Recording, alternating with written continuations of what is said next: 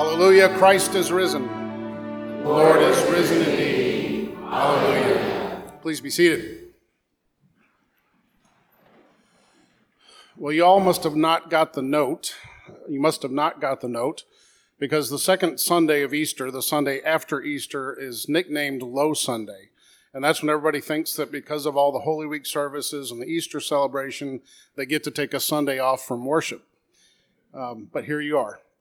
It is great to be back at Christ Church, and I was just here in January. I know Bishop Eicher then followed me, and then Bishop Ackerman's been here every other week, so having a bishop around is no longer a novelty for you. But we are celebrating confirmations today, and that is, for me, one of the most exciting things to do as a bishop, baptisms and confirmations.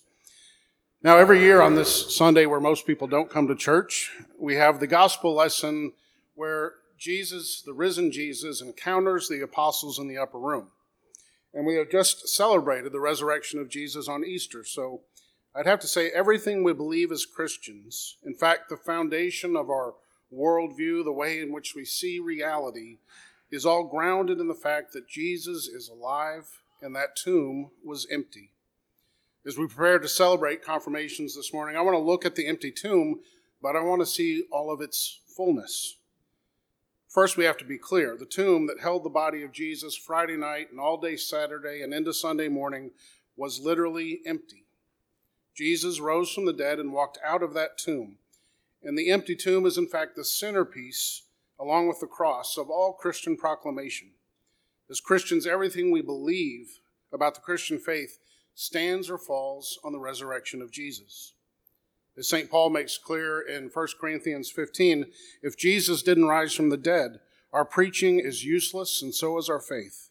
We're still dead in our sins and we make God out to be a liar, and those who've died are gone forever. And we're the most pitiful of all people if we believe something that didn't happen. The fact is, Jesus did rise from the dead and the tomb was empty. Evidence of the resurrection and the empty tomb is found right here this morning. The fact that we're still gathering 2,000 years later and celebrating his death and resurrection at this altar. But it's also found in evidence of what happened to the disciples. When we started our gospel lesson this morning, we read that they were hiding in fear. They were hiding behind closed doors for fear of the Jews. And then in our reading from Acts today, they're boldly proclaiming Jesus with signs and wonders, preaching the gospel even to the point of martyrdom. But then there's also the fact that the Jewish leaders and the Roman government had to make an explanation for the empty tomb by spreading the rumor the disciples had stolen his body. There is no doubt the tomb was empty. In what must have been a fearful spectacle, the same power of God that created this universe is the same power that raised Jesus from the dead. And it must have been amazing. So amazing, in fact, that a company of hardened Roman soldiers literally fainted. So amazing. And just to be clear, on Sunday morning, as the women came to the tomb to anoint the body of Jesus, as Peter and John run to the tomb to confirm what the women had said happened, it was in fact empty. But what no one could have known in that moment was just how full the empty tomb was. First and foremost, the empty tomb was full of promise. With the empty tomb comes the promise of forgiveness of sins. There is the promise of everlasting life, as one day we too will be raised in glory with Christ. There is the promise of fellowship with God through Christ. There's the promise of peace, the same peace that Jesus gives to apostles in the upper room. And there is the promise of the gift of the Holy Spirit, which puts into action all the promises of God in our lives. And here's the thing about promises. I can promise my daughter that I'll take her for ice cream after work, but then I get a hospital call. Or I realized there was a really good baseball game that was going to be played that night. There's all kinds of reasons we come up with to fail to keep our promises, but God never does. He always keeps his promises. By his very nature, he is faithful. So if God has promised something, we can be certain he will deliver. The empty tomb was full of promise. But the empty tomb was also full of power. The same power, as I said, that God demonstrated in creation, creating everything out of nothing, is the same power that raised Jesus from the dead, and it's the same power that you and I now have access to through the gift of the Holy Spirit. One New Year's Day in the Tournament of Roses parade, a beautiful float suddenly sputtered and quit. It was out of gas, and the whole parade backed up then until someone could find a can of gas and fill the truck up. The amusing thing was this float represented the Standard Oil Company. With all of its vast oil reserves, its truck was out of gas. You know, the Christian life can be draining. Life itself can be draining. But God gives us His Spirit so that we never have to run out of gas. The transforming love of Jesus Christ is the power working in us that can do infinitely more than we can even ask or imagine. That's what we're celebrating today with confirmation, the gift of the Holy Spirit and the life of the believer.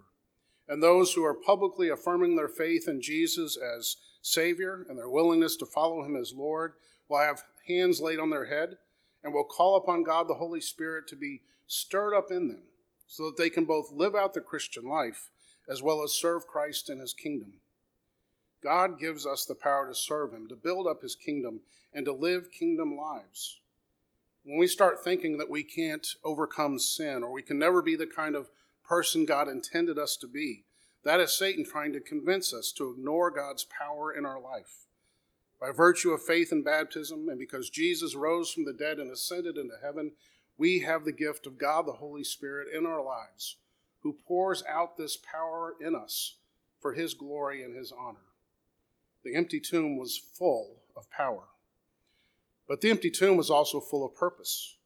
After leaving the tomb, Jesus appears to Mary Magdalene and the other women, and then He spends the better part of the day walking with 2 disciples to Emmaus and teaching them about the Messiah. He then appears in the upper room, passing through those locked doors. And as He speaks to the apostles, He gives His church purpose. As the Father has sent me, so now I send you. The empty tomb gives us purpose, and that is to share the saving death and resurrection of Jesus with everyone we possibly can. Behind all of this is our greater purpose, and that is to bring glory to God. That's why we were created. Every soul that turns to the risen Savior and begins following Him as Lord glorifies the Father, and that is the biggest part of our purpose as Christians. We can have other purposes stemming from our place or the vocation God has put us in, whether it's father or wife or teacher or doctor, but our primary goal and purpose is to glorify God. Christians without goals or purpose are a little bit like Alice in the fairy tale Alice in Wonderland. There's a conversation between her and Cheshire Cat. Alice asks, "Would you please tell me which way I ought to go from here?" "That depends a good deal on where you want to get to," said the cat. "I don't much care where," said Alice. "Then it doesn't matter which way you go," said the cat. It matters eternally which way we choose to go. St. John at the end of his gospel tells us the purpose for writing his gospel, so that you may believe that Jesus is the Christ, the Son of God, and that believing you may have life in His name. Divine life, and certainly eternal life, but divine life even now in this life comes through that gift of the Holy Spirit.